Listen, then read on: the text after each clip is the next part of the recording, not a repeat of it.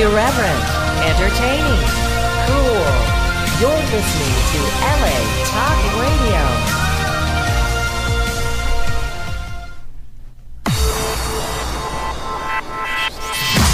You're listening to Reza Riffs with Keith Reza and Allan Lee, right here on LA Talk Radio. Excellent. We got another great show here. I'm Keith Reza with my trusty sidekick, Allan Lee. Hello, everybody. Io Silver and away. What? Well, you've cast me as Tonto and keeping everything real. Okay, well, in that case, I'm here with my other trusty sidekick, Megan Jenkins. All right. Hi, I didn't bring a horse. No. Oh, well, and tonight we have a guest in the studio. One of the best comedians around. He wrote for Roseanne. He has an HBO special and a Showtime special, and he was on a WTF with Mark Maron. I told you earlier on how to pronounce that.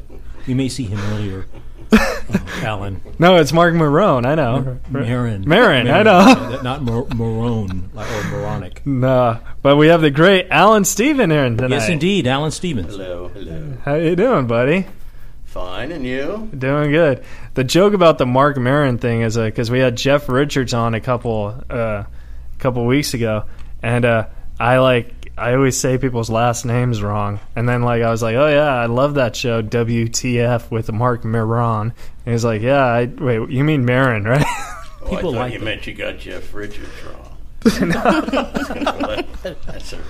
that tough. Jeff Ricardo. Jeff Ricardo. Yeah, really. So, Allan, what's going on, man? You been doing the road a lot? No, I don't do the road. You don't? Nope. Didn't you just do the Laugh Factory? And I'll do that. Yeah. But that's not the road. That's Vegas. That's the road for me. 6-hour drive. No, I just shoot in and out. I have family there, and I like Harry. Yeah. I was hanging with Dice, I think, one time. So. Oh, you were there with Dice? Yeah. Yeah? I did the early shows. He did the late shows. Fantastic. Oh. Wow. Is he a cool guy? Yes. Yeah? Very nice man. He's a nice man? I've never met him. Just like Howard Stern, what you see is different than what...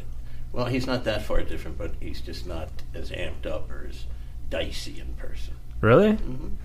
Huh, because I was watching this interview with Dice, because I've been trying to get him on this show. I was watching this interview, and he went off on the guy because the guy was like, hey, don't you work at a gym or something? And then he went all nuts and stuff. Oh. You remember that? Is that an old interview? An old interview. Well, obviously the guy said something to annoy him. I think it was more than that. Plus, sometimes Dice just likes to do that to create news. Yeah. Well, I wrote his publicist, and I was like, I promise I won't say anything about a gym. Who's his publicist? Why don't you just ask him? Wait, what are you saying? I think your volume is down. You can turn the volume. You think my volume? Yeah, just or Allan? Can you hear me? Yeah, we can hear Can Allan. you hear Allan? Can you hear me? I can hear Allan. Can you hear I'm me? Allan. Yeah. All right, that's better. I hear you fine. Can you hear me now? Can we all hear each other? It was Who's just a little quiet. Was it just? Sorry to interrupt. Was it just me? Strange Twilight Zone episode. No, they're giving me these signals don't ask that. I was what was I asking? She said, yeah, I just wanted the volume up a little bit. Oh. That's how ladies are. They like it up. Oh. All right. Well, Allan, I don't know where they came from. I don't even have anything to say to that. By Allan. Allan, didn't you have a question for Mr. Stephan? Well, it's funny. Since you mentioned Dice, I remember a small little thing that Dice was having a little feud with. It was for heaven's sakes, Kinnison. Remember they were Dice back and Sam forth? are having a feud? Yeah, that's what. Tell me. Hard to believe. Okay, well, we'll delete that. Those two have a feud with everybody. Yeah. Dice is really a nice guy. Yeah, it was kind of a fun thing. Well, Sam was a jealous idiot. Really? Really? Yeah. Well, I love Sam. Yeah, he thought first off, they're night and day. I would think so, yes. And, Sam always thinks everybody's in his arena stealing from him, but not the case. Yeah. I'm on Dice's side in that battle. There you go. Well, you heard it right here. Boy, you guys are current on the news. Guy's dead 25 years. Just another little piece of trivia. Pop culture, you guys. Huh? No, Cutting edge. That's actually a great segue into one of Into your more dead private. people? Yeah. You was, used to write for Roseanne. She's still alive. Yes, she is still alive. Yeah. Yes, But, I was on that show for a few years, and last year in an executive capacity, but it was fun. yeah. She's a great lady, and I know her, 30-some years. Yeah. Wow. She just unfollowed me on Twitter. It really hurt my feelings. What'd you say? well, here's the thing. Here's what happened. My trusty co-host Megan tweeted Roseanne about doing the show, and Roseanne responded, "Yes, send me 3 questions." So then Megan texts me, and she's like, "Ask Roseanne 3 questions." And I was like, "Well, should I private message her since we follow each other?" And Megan's like, "No, she said it on Twitter. Do it on public." So I was like, "Okay." So, you know, I don't know if you know what Twitter is, but Twitter... Well, I've been on the planet now for a month and a half. Yeah. But I've taken some courses that are for aliens, and I've been explaining the Twitter. Okay, so we could avoid that 5-minute awkwardness. But so Twitter, you only could tweet 140 questions, you know? So the 3 questions I was tweeting Roseanne, it turned out, 140 and then tweet, 140 then tweet. So she got like maybe 20 tweets from me. That's more than 3. No, I think that would scare anyone. So you got to remember, even now she's a huge star, and at some point it becomes stalkish. Yeah, so imagine somebody that doesn't know you that's sitting there going, "What is this guy's problem?" And around the 19th time, she's got to go, "You know what? I'm not doing this." No, so here's what happened. Yeah, block and lock. So here's what happened. So then I tweeted the questions, and then she never responded. And I was like, "Hey," I texted Megan. I was like, "Hey, did Roseanne ever text you back?" No. Keith texts me, and he goes, "Stop tweeting Roseanne," and I'm like, "I'm not." No. So wait a minute. I may not operate the tweet. Yeah, but you do. No, I do my Twitter, and apparently repeatedly. Yes. But you might want to take that course I just did.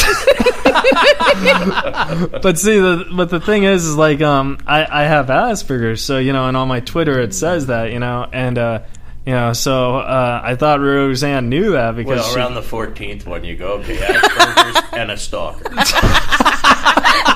That only gets you so far in this world. So it's a cold out there. So then I waited like 2 hours, and I never heard back from Roseanne. And at this time, she's still following me, right? So then I thought, okay, I'll direct message her, which is private. I was like, "Hey, Roseanne, so those are the 3 questions. As you can tell, the podcast is more about talking and getting to know people." And then she responded. She's like, I said contact my publicist and stop asking me or I'll block you. And then she sent me her publicist's email. And then she unfollowed me. And you Twittered him 300 times? No, I emailed him, but I thought if Roseanne really hated me, she wouldn't have sent me that. Well, let me think. In the world of call my publicist, that's a blow-off. Really? Yeah. Uh-oh. So, Alan, are you worried that you think Keith's stalking Roseanne and then we have you on the show right now? I have fat little fingers, so when I even text, sometimes it comes out looking like another language. So my suggestion to Keith is maybe stop hitting that same button. The celebrity, the less intrusive you want to be. Yeah. So 20 times and then a private message seems a little... Yeah, that's what I said. But Megan, to be fair, did you not tell me to tweet that? To be fair, I didn't know you were going to tweet her 40 times. I thought you were going to tweet 3 questions because I tagged your name in it, so I thought she would know it was you. Sent? Oh, no, because each one got resent because there's only 140 characters, so my questions were, like, longer than 140 questions. Like, one question I said, because, like, I opened up for Tom Arnold. I was like, "Hey, are you and Tom Arnold still on good terms?" And then... Oh, my publicist. Yeah. He said... Go ahead. I don't know. I got distracted. Forget it. Why would you ask anybody who's divorced? Boy, are we current, 20 years? Yeah, we don't kid around. It's a historical show. Well, I just found out they got divorced. Oh, man. No, but no. So I didn't. I mean, like, I could see where, but Megan was like, "Hey, tweet her." I was like, "I'd rather just DM her," but she said tweet her, so I did. So, like, to be fair, yes, it was my fault, but it was also 50% my new co-host's fault. I wouldn't say 50%. It sounds like she was doing her job by suggesting. I got her to tweet you. her. Yeah. I don't know. You were tagged in it, so I thought she knew that you would be. It just made sense because I told her you were the host, so I thought it would. I don't know. Maybe I shouldn't have favorited and retweeted every question you. Yeah, maybe. She started it, and then I finished it. I had no part of this. Yeah, Mr. Lee did not have I it. don't get involved. So what other celebrities have you stalked for this show? Stalked for the show? Oh, I haven't stalked anyone. I don't know where Roseanne lives. But, I mean, we're looking at John Cusack. We're stalking him? Yeah. I mean, I'm stalking him. Really? she's stalking Yes. him. Yeah. That I've been was making before the collages. Oh, no, this is serious. Yeah, I know. Yeah. That's what I'm saying. I don't think that has anything to do with the Well, show. I'm a huge John Cusack fan, but I am, yeah. I think she has other things in mind than you do. Yeah, she obviously does. Yeah, but I got a like, sleeping bag in the back of my car. Yeah, there you go. But see, like John Cusack, a lot of people don't know about John Cusack is he does karate or like kickboxing. And I find that subject Well, very... next time I'm in the alley with him, I won't challenge him. Well, that's current, too. Back issues of Us from 1990. Oh, my God. So back in 1990, did you know that Darlene was going to be gay? Did you know? Were there any signs? Like, did she bring any women to the set or? Oh, in real life? Yeah. Well, I can't think of her real name. I know, but I can't think of her real name. Sarah Gilbert? Thank you, yes. What was your question? I think the question is, did you know that she was going to like the ladies? Yeah. Well, I think it was a mixed bag, and tell you the truth, all I was concerned about was how good she was, and she always delivered. Yeah, she was really talented. You keep up with everybody's nonsense there. Besides the stars, there's a crew, and you live together. It's like a family. So, of course, you hear everybody's nonsense, but you put it aside. It's like working in a restaurant. You ever do that? You know everybody's business. Yeah. You know what I mean? And then, they're 9 years, so you get on each other's nerves. Somebody misquotes something. But it's, all in the day's work. How many writers were, like, on each season? 4,000. 4,000? That's a lot. Some shows can do it. She had 26. 26. Per season? Which is a lot. Wow. I think, a lot of shows. A network show, you got to remember, you're turning out, at least in my day, 24 to 26 shows a year. Mm-hmm. And you had to have a real rating. What a top show rated today is a 3 or a 4. We used to get 19s into the 20s, and we were thrown off the air. So the business has changed that way. Yeah. Well, I think because there's a lot more shows and a lot more stations now than they were back then. A lot of competition, less quality. Yeah, that's a good strategy of what I was going to say. Because, I think Roseanne was, a great show. Groundbreaking. Yeah. Mm-hmm. And, nowadays I can't even think of a show that really sticks in your head. I think the last one... Well, they're there, but you got to look to them because it's either on Netflix or Hulu. If you're talking network, I don't think there are any network shows. Yeah. Chuck Lorre, I don't know. Every now and then, Mom is trying to be, tackle today's subjects. Even that Carmichael show is trying. Even though, the real reason that's on the air is David Alan Grier and the one playing his wife. Yeah. Like with Raymond, you're tuning in for the parents. Yeah. But they're all trying to be controversial and tackle issues. And also just the language on network TV. I think Seinfeld or I was the first to bleep a sitcom. And then we used to push the envelope all the time and get in trouble for it. And I just saw a commercial for something on MTV. I just thought it was disgusting the other day. And I'm no prude. It's just that now it's all shock, no content. Yeah, I agree. I don't like watching 16 and Pregnant either. Sorry someone got there first. Damn, I had my eye on that little 16-year-old. No, I guess that's an MTV show. But no. MTV used to make such beautiful videos. I remember Richard Belzer, I think, starred in the first video. A Pat Benatar video. Might have been the first or second one or something like that. But now you tune in and it's like everything but a music video, unless it's 4 a.m. Yeah. I mean, just nonsense. That's true, yeah. But then again, what do I know? One time I had a pitch at Oxygen, and I had hired the lady who I was pitching to. I had used her uncle on our list. His name's escaping me now. Really talented, funny man. And so I had something in common. We're talking. And they had just put on a show at the time called Bad Girls Club. Mm-hmm. And I made the mistake of going, what an annoying show. That one heavy-set girl should be taken out and choked and beaten with a wet rag. And she goes, oh, you mean the one that gets 20,000 letters a week? Or maybe she shouldn't. So there goes selling the show I was there for. I have to change the subject for 2 seconds because I got a tweet from the person who's sponsoring this episode, and I forgot to mention it. But this episode of Razor Riffs with the great Allan Stephan is being sponsored by a stand-up magazine. So you could get the order of stand-up magazine on a standupmagazine.net. And this month's cover has Theo Vaughn on it. And all right, back to Allan Stephan. Very good.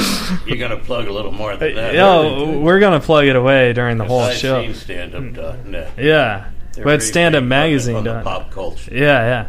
He actually wanted me to ask you if you want to do the magazine, and I said, do I have to do it new? No. Back in the 70s, they asked me to do. I think Elaine Boozler had a friend that did play girl. Uh-huh. And I was very flattered, but I didn't see how that would help my comedy career. And there was no need to be laughed at. I like to be laughed with. So I passed on that. But sure, I'll do stand-up. There you go. Not only did we plug it, but you hooked me without any stalking.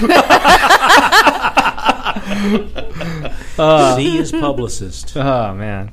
So, Mr. Lee, didn't you have some Comedy Store questions? Oh, it's ancient history, and so I feel that.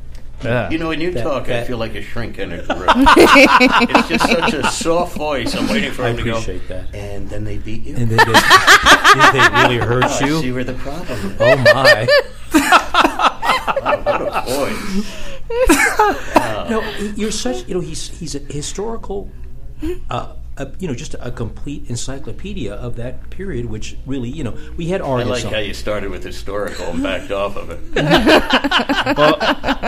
Argus, let me tell you about Argus. We love Argus. We started at the same time, but his mind for the past, he'll give you dates and times and tell you what color shirt everybody had on. Exactly. That's what he did here. He did that. Incredible mind. He was telling us how, Richard Pryor used to have the Thursday show every December and sold it out. And then I was like, oh, did this happen every week? He's like, oh, it happened about once a month. And then I was like, so it started in December? And he remembered every single date. I was like, well, when he was getting ready to do a concert, he would come in every night. Yeah. And that would go on for 3 or 4 months. And what he'd do is he'd come in with no material. And they'd all be going, Richard, do this, do that. And he goes, did it already.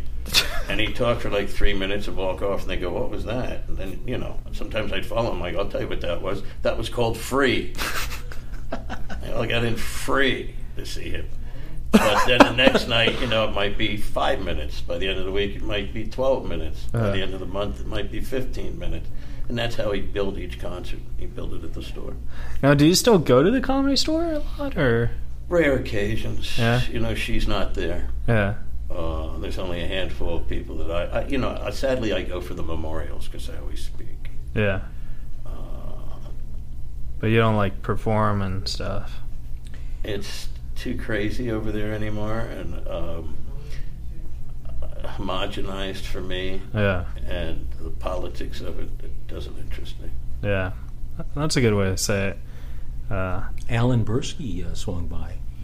Yes, he called me that night. He might have mentioned that to you. Yes, he called me that night to tell me the new manager was a nice guy, and apparently Alan, who I happen to like, must have been in a good Very mood nice that guy. night. Yeah. Very nice guy. Yeah, Adam Egid is a great guy. We love Adam. You worked with him at the Ventura Comedy Club. He was there before it was like, he might have been there before Mitzi even had it, when Sammy had it. Because he's the youngest guy ever on The Tonight Show. Have you had him on? Who, Alan Bursky? Yeah. No, we have not. But yeah. He's the youngest guy to ever do The Tonight Show. Then he did whatever sitcoms was out then, and the Mervs and the Mikes. And then his best friend was Freddie Prinze. Yeah, that's what I did. Then he becomes a top agent, a top manager. He's worth talking to. Yeah, well, I did the... I didn't know him you can stalk.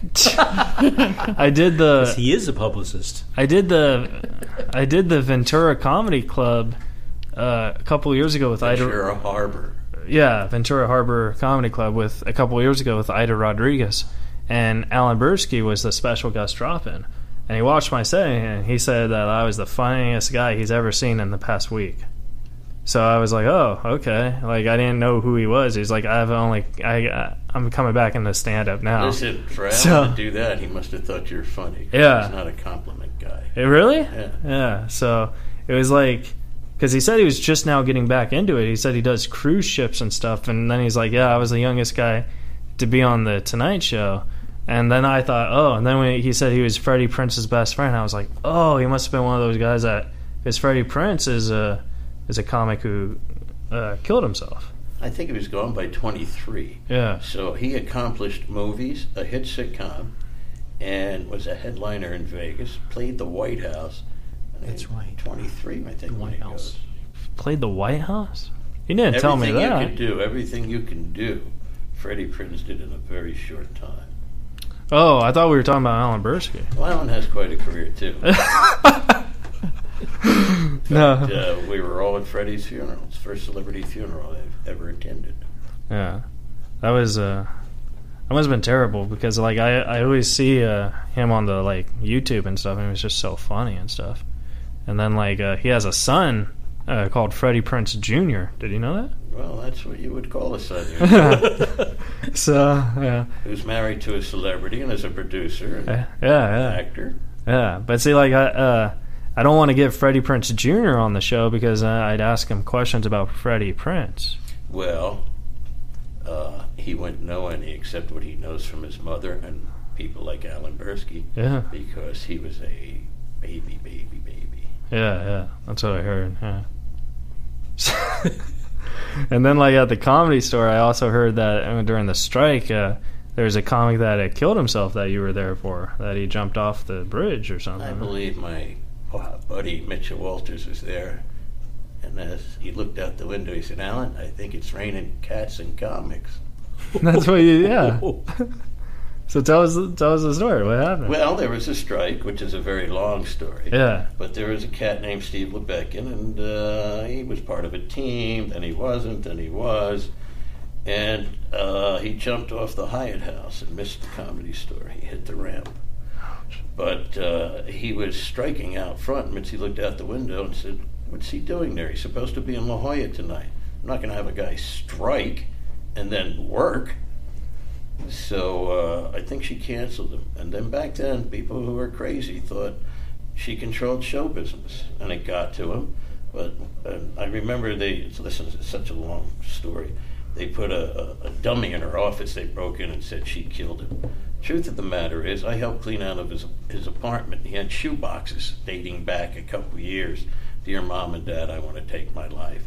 So it was always in the back of his mind. It wasn't a happy, well-put-together mentally man, and he found an excuse. But to say it was just because of the strike is a little absurd. Yeah. That's scary. You cleaned out his apartment, too, and you found all these...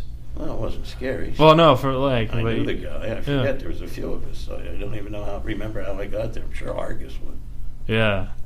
And then, it's weird because, like, a lot of... Sure used to get on the roof of the store and pee down on the comics. Did he really? We've heard that. You've heard that. I've never heard that. Yikes. Yellow Rain. Wow. Yep. I heard that you used to babysit Pauly Shore. And he lived with me for a year in La Jolla. Oh, really? Mm-hmm. Was he like a rugrat? Well, depends on what year you got him.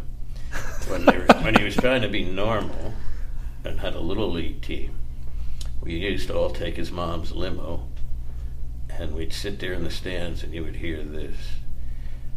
Will Pauly Shore's family and our friends please tone down the language and be quiet?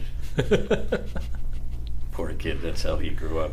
Originally, Mom went with Steve Landesberg, if you know who he was. Yeah. Great comedian. And are we allowed to say dirty words? Yeah. This show's being brought to you by the Stand Up magazine. All right. Because I remember one day, I think Pauly might have been 7. Maybe 6. He was running through the house, and Steve grabbed his arm and said, Hey, slow down or I'll rip your dick off. So this is what Pauly grew up with. And he was 7 when he said that? Everybody was his, there was a handful of us, the inner circle, plus Steve. So he grew up around nothing but funny and crazy. Yeah. So. Wow. In fact, he didn't want his mom or dad to know he was doing comedy. I took him out around town before his own dad did. So, and he'd say, "When am I ready to see my mom?" He'd go, "You're ready to see Mitzi. I'll let you know. You can see your mom at any time, but you're not ready to see Mitzi." That's really cool. How did you get started in this? I was a model with my mother when I was a kid. And then around 9 or 10, she said, "Want to do TV commercials?" And I did that till about 13, 14. Then I tried school for a while, and then I went to college briefly, and it was all about acting for me, and I came out here to be an actor, and I met 2 comics, Mitchell Walters and a guy named Bobby Lord. And I hung with them, and they said, "You ought to come to the store." And they needed bodies back then, and I auditioned, and I got in. That's awesome. And 9 years later, I became funny. It's weird because, I've been doing stand-up for a while, and I've only been funny for maybe 2 years. Well, Buddy Hackett and those from that generation, and even now, it takes about 10 years. There are exceptions like a Robin Williams, but it takes about 10 years. Could go faster, but to learn to be funny at 2 in the morning, 2 in the afternoon, is a big difference. To play to 2 people, to 20,000 people, it's a big difference. So to encompass everything, to become a well-rounded comedian and understand it and finally know sometimes it's about the material, sometimes it's about the tricks. Depends on what kind of comic you are, and sometimes it just has to do with you're just plain funny. Now I have a question. Which one do you enjoy more? Did you enjoy stand-up or writing? Stand-up more. But I do enjoy writing when I see them produced. And of course the money's beyond ridiculous, so it's a tough question for me. Well, no, because Fred Wolf, he's one of my favorite. Do you know who Fred Wolf is? Yes, I do. Yeah, he's one of my favorite writers. You stalked him? No, I have not stalked him. But I love Fred Wolf, and then he's one of my favorite writers because I think everything he writes is so funny. But I've never seen a stand-up, and I hear he was a great stand-up. I don't remember. Yeah. Everybody has their taste in stand-up. I remember, and I know this fellow has a few books out, and I could see his face. But 100 years ago, I worked with this guy, I can't remember his name, in New York. And he couldn't buy a laugh. I went on and I killed, and I had driven him there. I picked him up, and driving back, he says, "Boy, I wish I could get it down like you." Was it Fred Stoller? Yes. And the next night... that's right. The next night... You told me this. I'm watching The Tonight Show, and I go, "Wait a minute. What the hell's that crap he's been feeding me? And I'm throwing shoes at the TV." I go, but his thing is some cats are born for a live audience. Some are born to do 5-6 minutes. My whole thing was all I ever wanted to be was a lounge comic in Vegas. The director wants you to talk more into the mic. Well, that's too bad. But I was comfortable, director. I actually have another Twitter question for him. It's about Roseanne again. I'm sorry. That's all right. So I looked this up, so I'm a little uncomfortable asking because I know you wrote this last episode. She's one of my dearest friends. I love her. Oh, no, it's not even about her. It's about the actual last episode. Well, before you start, and that person's listening, I will tell you there's no way to make everybody happy ending a show, because everybody has a preconceived notion. We got beat up pretty good. However, a few years later, we still are considered one of the top 10 two-part endings ever. That was good. But I'll take that question now. It was just, how did you feel about it? How did you feel about the last episode? The very last half hour, I felt great about because I wrote it. And I thought, how do I put this? I thought the message that was given was terrific if somebody's really listening. And the weirdest part is she said to me, I just want something to say at the end, maybe on the screen. And I had a saying in my pocket by T.J. Elliott or whoever, I forget. And I had it in there for 15, 16 years. I mean, it was unfolding it would crumble. And that's the saying that went up on the screen. Wow. And I think it's a positive message. Also, we didn't go out on a ha-ha-ha because people realized John Goodman had died. John Goodman, I mean Dan Connor. And what you saw might necessarily not been the way these characters really were, because people are flawed. So I dare anybody to watch it now and not cry, because the end will tear your guts out. And I thought, what an interesting way to go, because in the tears, maybe they'll hear the message. With the laughter, that's all they'll remember. So I felt pretty good about it. That's good. That's great. Cool. Was there a lot of conflict at the writers' table about it at all, or? Well, nobody wants to end a series. What Roseanne and I did is we didn't want anybody to know, including the people around us, because when you're on those things, you don't know who's on the National Enquirer's take. So, I believe she was staying at the Beverly Hills Hotel, and I took a tape recorder over there. And everything you hear her talking about when she's sitting at the desk was recorded in her hotel room. Oh, that's really cool. Then what we did is on the set, she sat at the desk, and I had a stopwatch, and she went and silently looked around and was thinking, because you heard her thoughts. And we didn't play the thoughts, but we had it already recorded. And then she'd do it for 2 minutes, then I'd say cut, and she'd do it for 3 minutes, then 4 minutes, then 5 minutes, because we didn't know exactly what we were going to use. And then we put it in to whichever one we decided time-wise. That's really interesting. Yeah. That's very cool. So not everybody really knew how it was ending, because I'm sure everybody would have listened. The powers that be had a different way they wanted that whole year to go. Oh, that was great. They did not want her to win the lottery. And in the beginning, everybody hated it, but I believe some colleges now teach it as a course. Oh, really? And her goal was to just show what happens when people who think it's all about money get that money. And it really doesn't change your problems. That's very true. So I think we managed to do that in a comedic way. Like there's one where Dan Goodman's away. And one of the reasons we did this is for some reason John had a deal the last year where he didn't have to do a bunch of episodes. So what do? So we had him go have an affair because he had his mother locked up the first year in a mental institution, which, by the way, Debbie Reynolds played in the 9th year and was hysterical, but it was a dark episode. We had written something else, and she came in and said, my daughter has a better idea. I come and I want to kill my son. Okay. But it was a little dark. But there was an episode where he comes home, and we shot it like a soap opera. So there's little hints along the way. But I don't think anybody ever thought of looking at the show that way. But if you go back and look at it that last year, who wins $300 million and stays in the same house and just redecorates the dump? That's you know what I mean? Very true. Oh, how interesting. So there's little clues that. along the way that what you're seeing. And then somebody once wrote, well, I hope it's not a dream. Boy, that book was almost.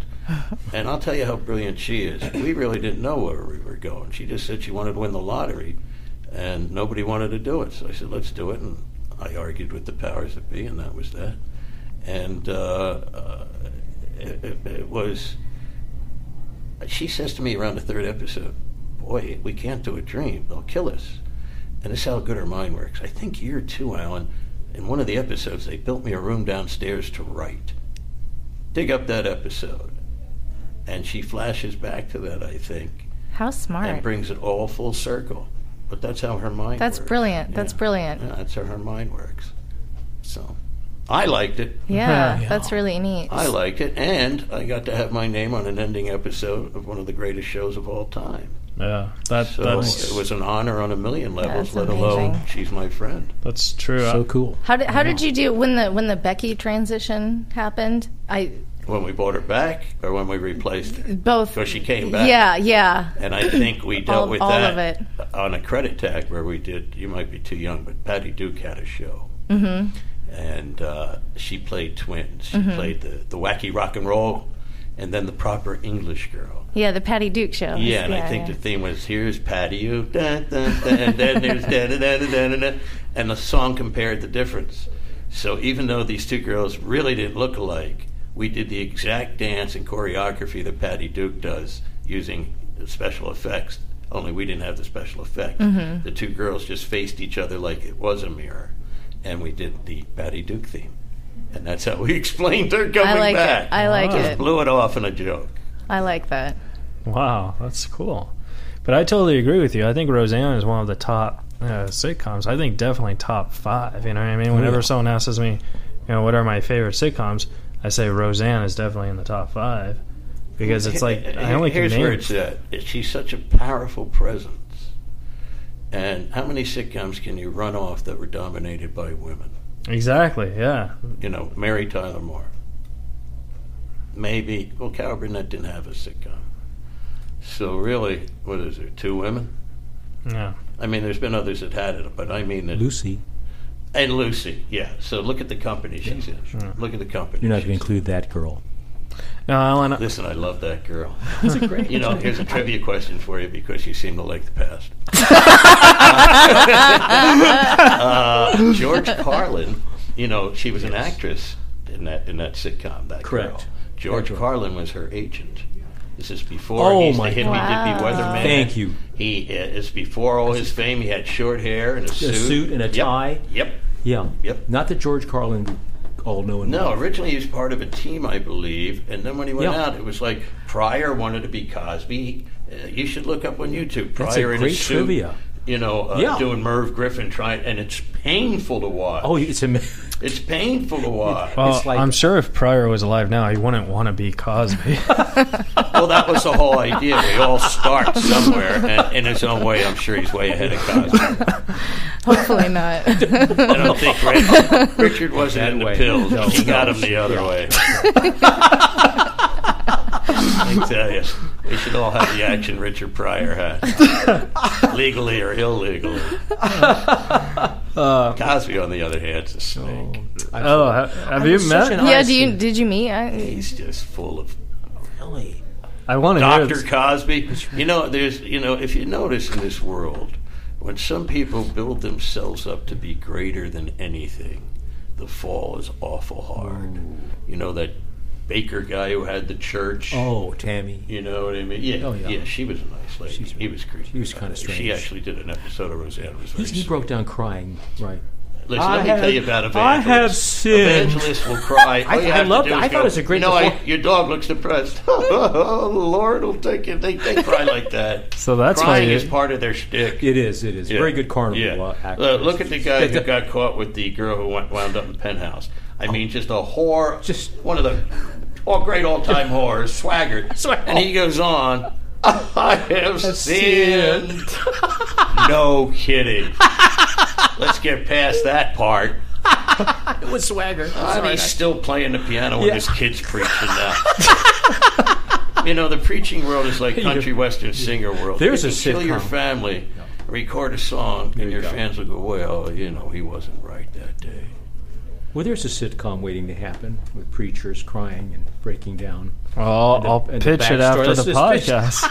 Religion's tough to make That's fun of. That's a tough one. Oh, no, it's a tough one. If they do it in the style of an Entourage or something like that, and really follow a guy, not go for the comedy, but follow the disease of these people that suck the life and last dollar out of, people that just want to believe in something. It's just sad. listen, anytime you have a desk full of letters and you wave your hands over it, you go, all right, you're all blessed. Or give me a call if you want God water or Jesus water or whatever they're selling. I love God water. They're taking it right out of the spigot and going, oh, yeah, put our name on there. Put our name on there. It'd be funny if this person was played by Bill Cosby. Yeah. Oh, I was so disappointed. I like how Bill, I don't know if he's frail now or not, but he shows up in court like he hasn't seen anything in 9 years. Like he's Helen Keller. One guy's got his arm leading him. He's dragging his one leg. Yeah, you're 80, but, seriously. Well, I'm a strong believer of you're innocent until you're proven guilty, so I'm pretty sure... Really? Yeah. Well, when almost close to 60 women have the same story and they don't know each other, oh no, you're guilty. So what I'll go out on a limb here. So J-E yellow. So what I was... Stretch. Yeah. So what I was going to say... Pill with a little pill. No, what I was going to say is I'm pretty sure of all 70 of the crimes he's been charged with, I'm sure he's only committed 68. I'm sure one or two of them are lying. I don't think they're counting the two that lied. Oh, really? They're all truthful Is women. his wife still with him? Well, I happen to remember a time in the early 80s, late 80s, early 90s, she was going to leave him. Now, I can't speak for their relationship, but you get used to a lifestyle. Yeah. And even though she'd probably get 50% of the 300, 400, 500 million, sometimes you don't want to rock the boat. But listen, she has to live with it. I feel bad for her. But, some men are just driven that they don't think they're successful unless somebody's, blowing them in the car. They got $1 billion and nothing. That's all great, but they have to constantly be reinsured that way. And I'm sure that's some kind of disease. But, it's one thing to be a womanizer and like that. It's another thing to drug the women. Mm-hmm. Yeah, it's a little strange. First off, you're the first big black television star. Huge. Ever.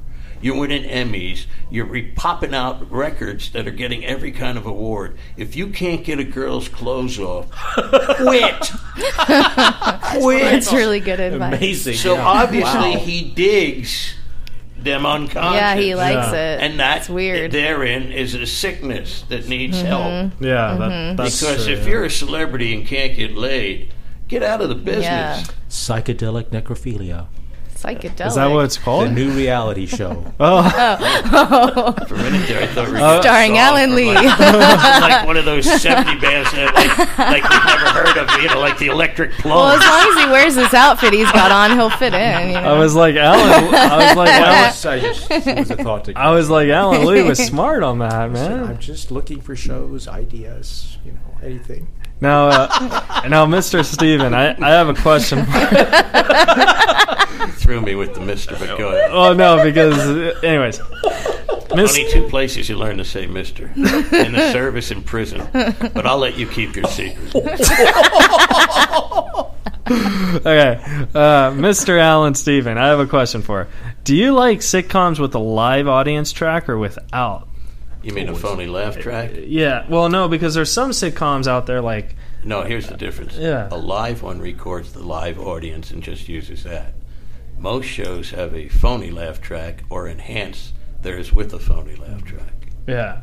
Yes, I did not do that. No. I can't say what happened before I was in charge of that at Roseanne. Yeah. When I took over, I don't know how it is now, but back then it was just a handful of people that knew how to work this particular laughter instrument.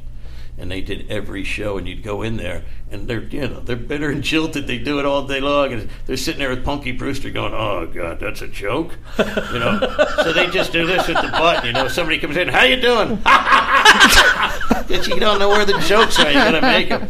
When I went in there, I actually turned around and said, "What was that?" "Well, we thought there should be laughter." I go, "But there wasn't, so leave it alone." So I did a lot of things that they wouldn't normally do, like the one playing Roseanne's baby in the last few years. I think there's a cold opening where she's talking to the baby, and you never know what they're going to do. And normally they're twins. For some reason, we didn't have a twin. And he's sitting there, and she's talking, and then you got to do it again. You know, the baby starts to fidget a little bit, and this kid's being pretty good. And she takes a carrot stick that's there, and she just dips it in chocolate, and sticks it in his mouth, and the kid goes, "Whoa!" And when I got the edited version before it goes to networks or Roseanne, I said, "What happened to that shot?" Well, we used another one. The baby, I go, yeah, the baby did what a baby does, put it back. Mm-hmm. Very good. I like that. That's nice. Well, Yeah. I'm from a different school. Well, I didn't go to the Harvard and the Yales, and I came from the school of hard knock laughter. So it was hard for me to sit with these people. Well, that's funny, Alan. Maybe senior year at your place it was, but I do it every night. So I had a lot of problems with the. And so did you have Norm on yet? Yeah, Yes, I we had did. Norm, yeah. Well, Norm calls them, I think, Yaleys, and I think I call them Harvard shits. I forget. That's right, Yeah. Yaleys. Yeah, I love Norm. He's one He of my wasn't best happy friends. with those people either. Yeah. So who do you think is really funny? Today, Do you have any favorites? well, I do like the guy you had on Bags. I love Bill he's Burr. great. Bill Burr's great. Yeah. It's very hard to make me laugh. I come from an old school where when I started, everybody on the lineup was funny. Not 2 guys out of 20. Every one of them. And then in between them was huge celebrities. That must So have you been either sunk or incredible. swam. There was one point where I got comfortable. And let's say 4 celebrities would go on. And I'm scheduled to go on at 1 in the morning. And the last celebrity would be done at 11:30. Well, all the comics in between me and them wouldn't want to go on. They don't want to follow them. But it's tricks at that point. All you have to do is be dismissive and never let them see that you're nervous. Like one time Paul Mooney, you know Paul, Yeah. who he is. Paul Mooney was just killing in there one night.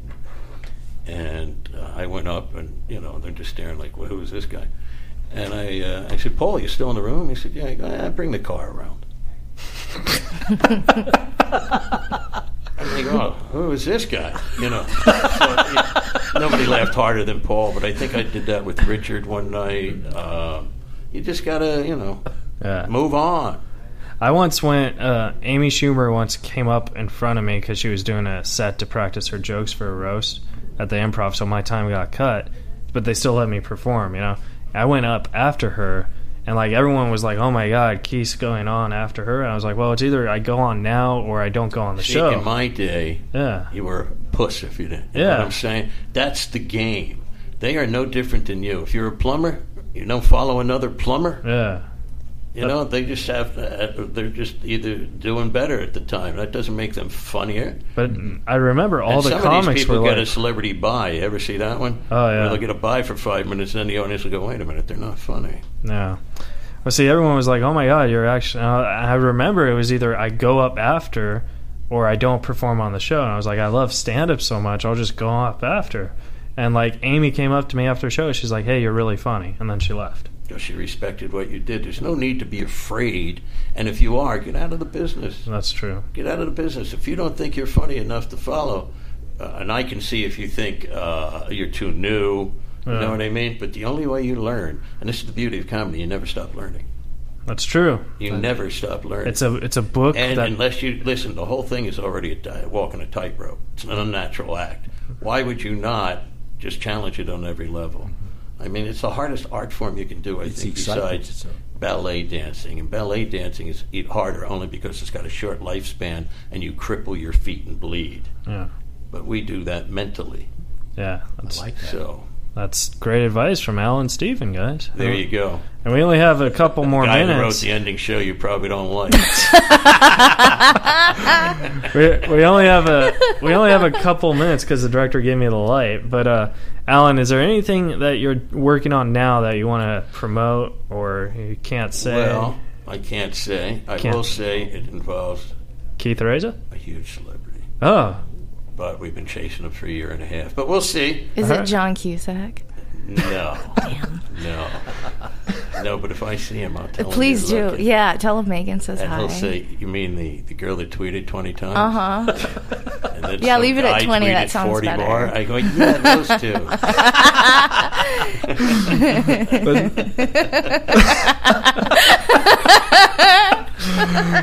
That's a perfect. Scarily accurate. Is there Do you want people to like find you on Facebook or like where they could? Well, if they're interested in dating me, they can go to Facebook. Are you single? Yes. Oh, ladies. There you go. He's very handsome. I'll take some glamour shots later and post them for you. We keep the 100. Or if you want to give me a job or just say hi, I am on Facebook. All right. I do enjoy that.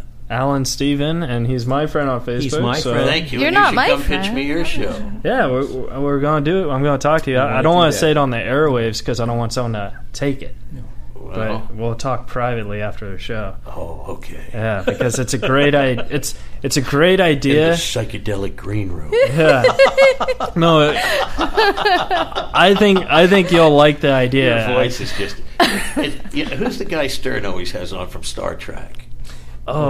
He's got a fantastic Shatner? voice. No, Shatner. You're not Shatner, Alan. he was one of the guys on there. Stuttering John. Gay man. I can't think of his name. Oh, George Takei. Oh, Your voice and his voice appreciate together. Oh my God, would that's be funny. like I hear late it. Night jazz. Yes. And now, Yes. stunning sounds of that's great. Absolutely. psychedelic. You just have a great voice. Bobby Slayton said Alan has a late night radio voice. That's what I just said. Only smooth jazz. And by the way, I love that man. Oh, Bobby Slayton. Oh, my yeah. God. We had a blast. There's a He was guy. on the show. You know, see, to me, there's funny, and it's been funny. You know, a lot of these guys aren't going to last, I don't think. Bill Burr will, but some of them are flavor of the month. Look at Bobby Slayton, consistently funny forever. Great. I love Bobby. I call him my comedy grandfather. He's a great man. So, all right, guys. Well, we got to go. Pretty daughter. Let me just say that too. Oh, pretty. All right. She's a singer. Yeah, she's in a records and band, stuff. right? Yeah. She's like huge. Yeah. Bobby mentioned that. Yeah, he did. He's very proud, and he should be. Yeah. Well, thanks for having me on. I know it's time to wrap up. please. I Thank saw you your for- director Thank through the you back so of my much head. for Yeah. coming. So, Thank you, honey. Alan Lee, do you have anything going on before you head out? We were going to share with Alan that we're going to go visit Mark Maron now. He's at the Steve Allen.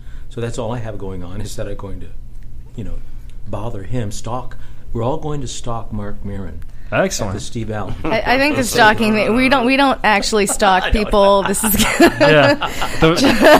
If Roseanne, if you're listening, it wasn't stalking. it's it was just my a Asperger's joke. that screwed that It's up. all funny. It's all in fun, Roseanne. All right. But no, seriously, Roseanne. she's listening. I'm sure she's tuned in right at this What's up, moment. Roseanne? She has just a little room in her house where she has every podcast clip. All 9,000 of them. Well, guys, this episode of Razor Riffs is brought to you by the Stand Up magazine, and That I'll soon be in. that apparently. that Alan Stephan is going to do. First people here. And you could download a copy at www.thestandup.net, and that's again www.thestandup.net. The Stand Up Premier Comedy Magazine. It has Theo Vaughn on it this month, who I think Maybe I'll try to be their first nude centerfold. yeah, There you man. go. You I'd heard it buy right it. here. It's a great. You'll go blind. It's a great magazine. It tells you about comedy and stuff, and we're going to get you on it. And, it's going to be awesome, guys. I'm Keith Reza, Alan Lee. Say goodnight, buddy. Good night, buddy. What? And the beautiful Megan Jenkins. Good night. Good night. And once again, thanks again, Allan Stephan. Good night. That was awesome, man.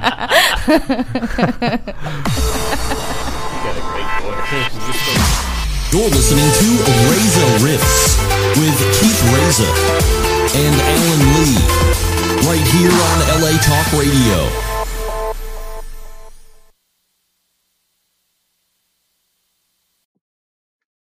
Hey guys, thanks for listening to the show. I really appreciate it. If you enjoyed it, please subscribe, rate, and review on Apple Podcast. Give us some feedback. Good, honest, terrible, doesn't matter. Also, follow us on social media. Twitter, Instagram, Facebook, at Razor Riffs.